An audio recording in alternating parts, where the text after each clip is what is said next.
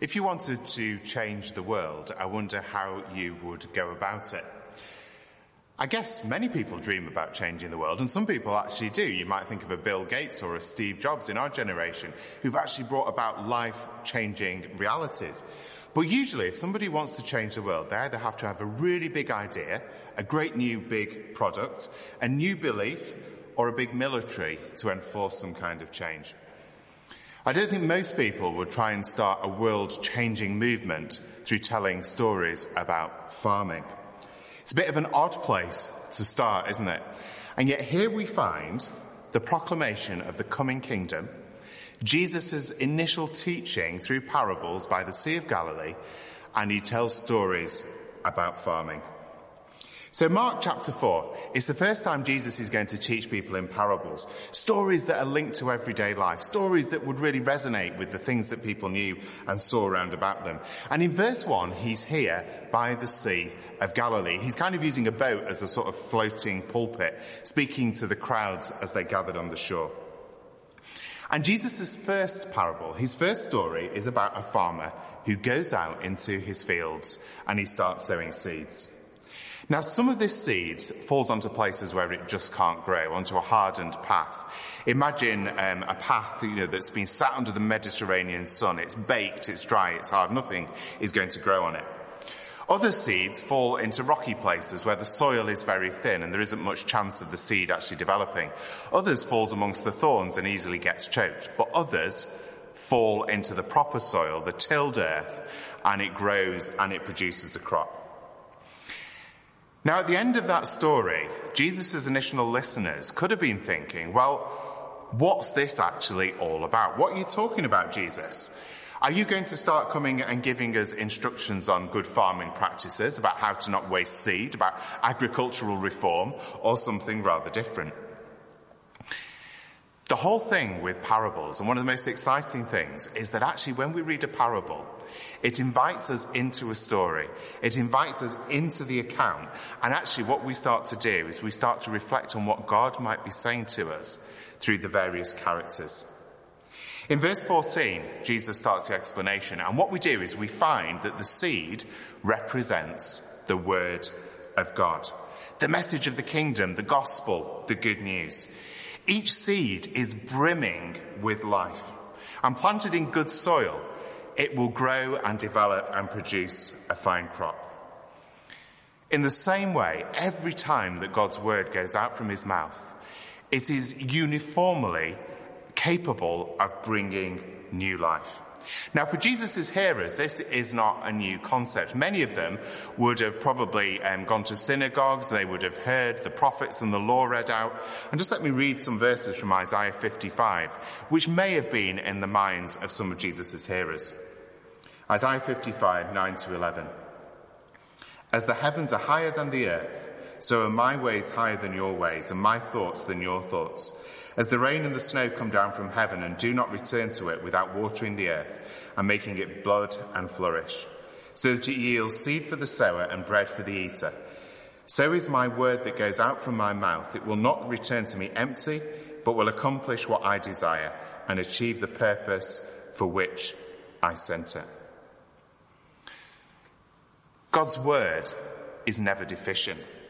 When Jesus calls us to follow him in repentance and faith, when we're called to follow his ways, when we're called to accept that offer of forgiveness, to be part of his new creation, there is never any deficiency in the message.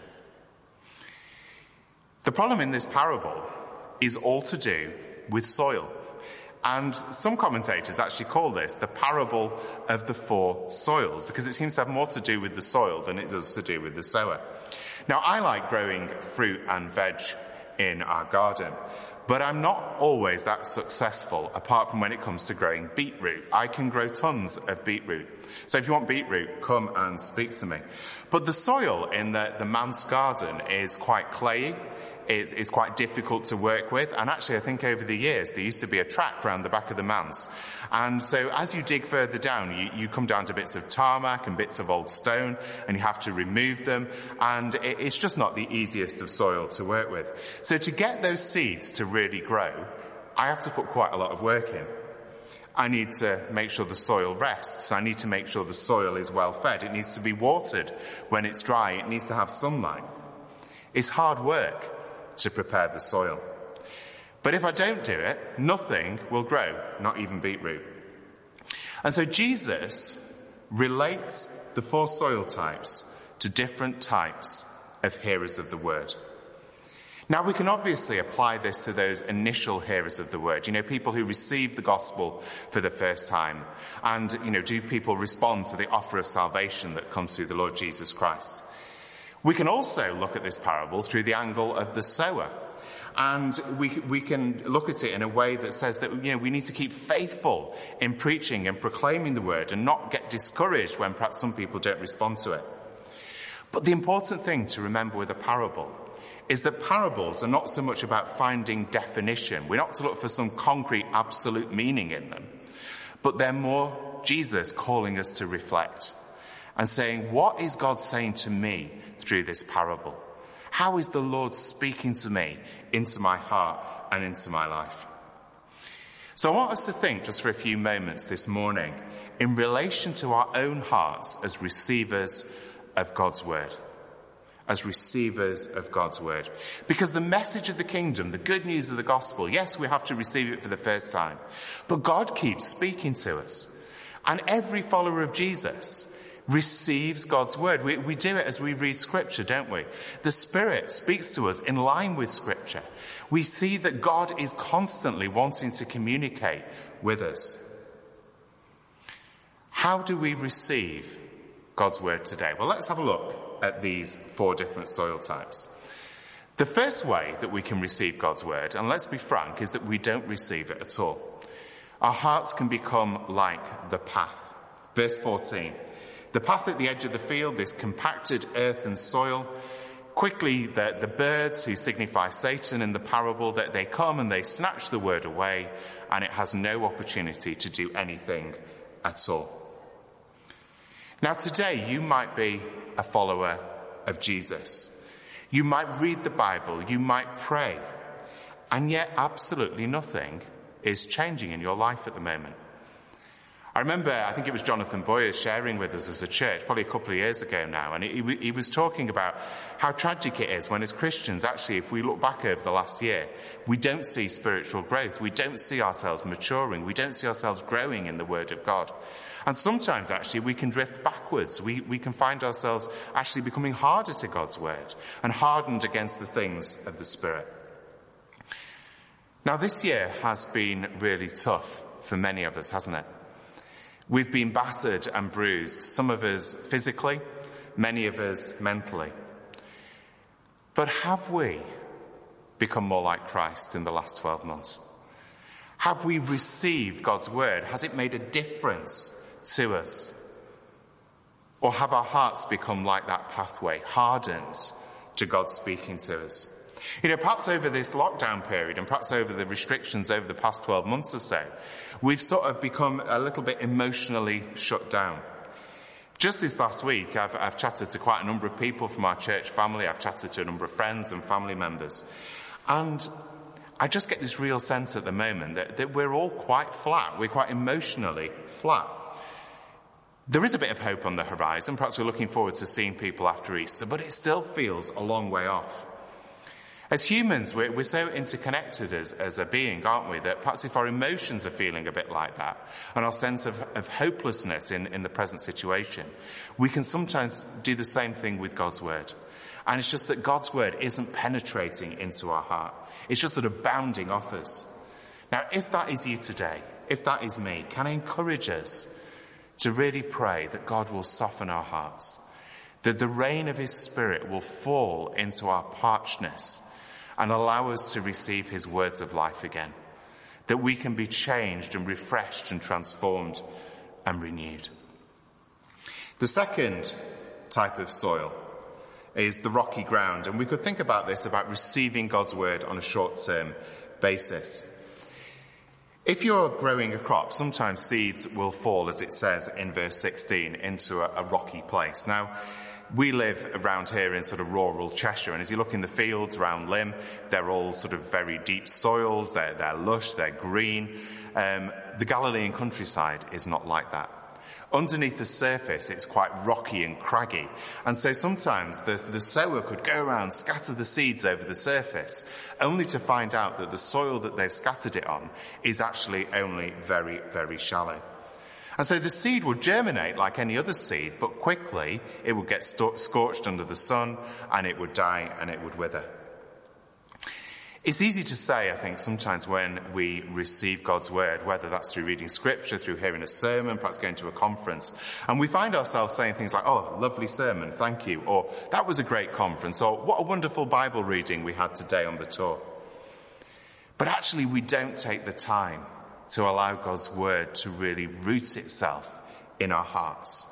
And in a sense, what we can end up doing is treating the word of God like a commodity.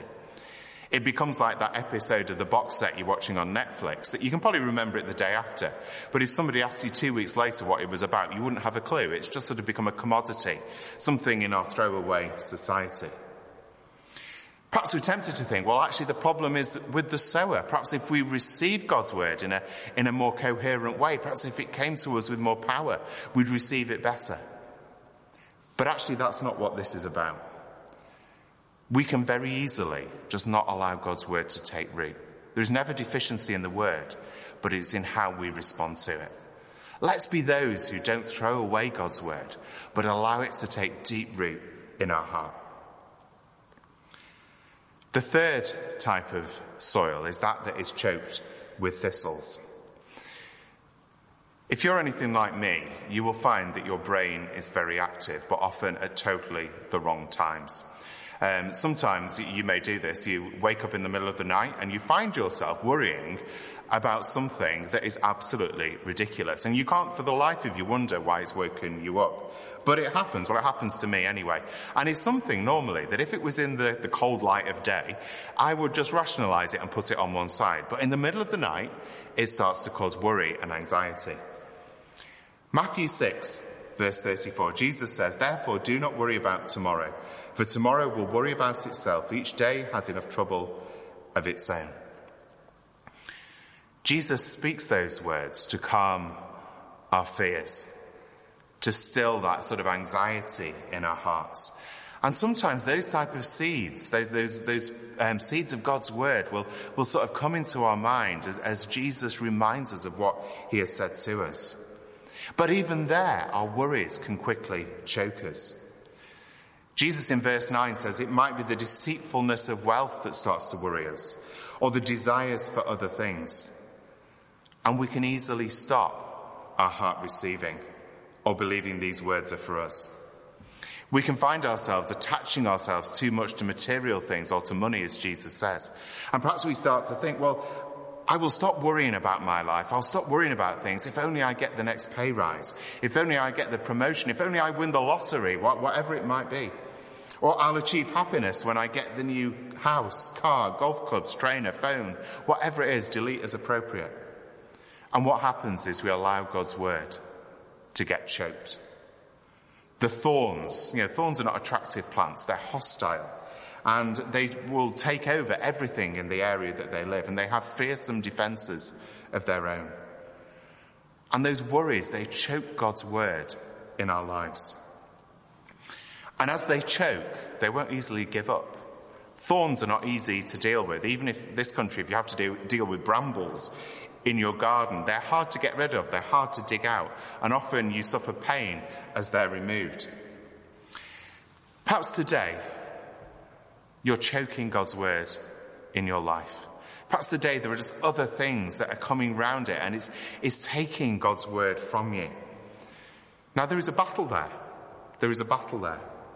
But if we come to God, and you may need to pray that through with a Christian friend, to say, Lord, would you help me to be free of these things that are choking? Would you help me again to trust you, to believe your word? Help your word to grow in me and not be choked by the things of this life. And then we get the fourth soil, the good soil. And it says we receive God's word with acceptance. When seed is sown into properly tilled earth, without rocks or thorns, without thorns and brambles, without a pathway going through it, the seeds fall and they grow. And they produce so much more than was planted. And this really is about the heart being fully opened to receiving God's word, to the transforming power of the Spirit of God.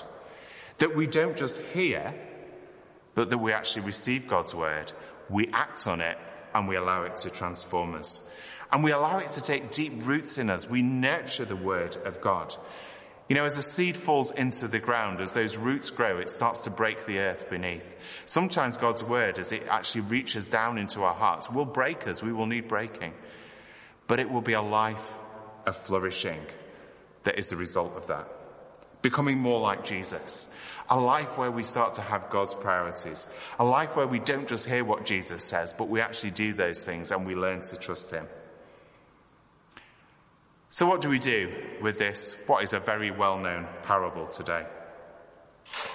Well, can I encourage us to use this parable as a kind of thing to spur us on to preparing our hearts to keep receiving God's word?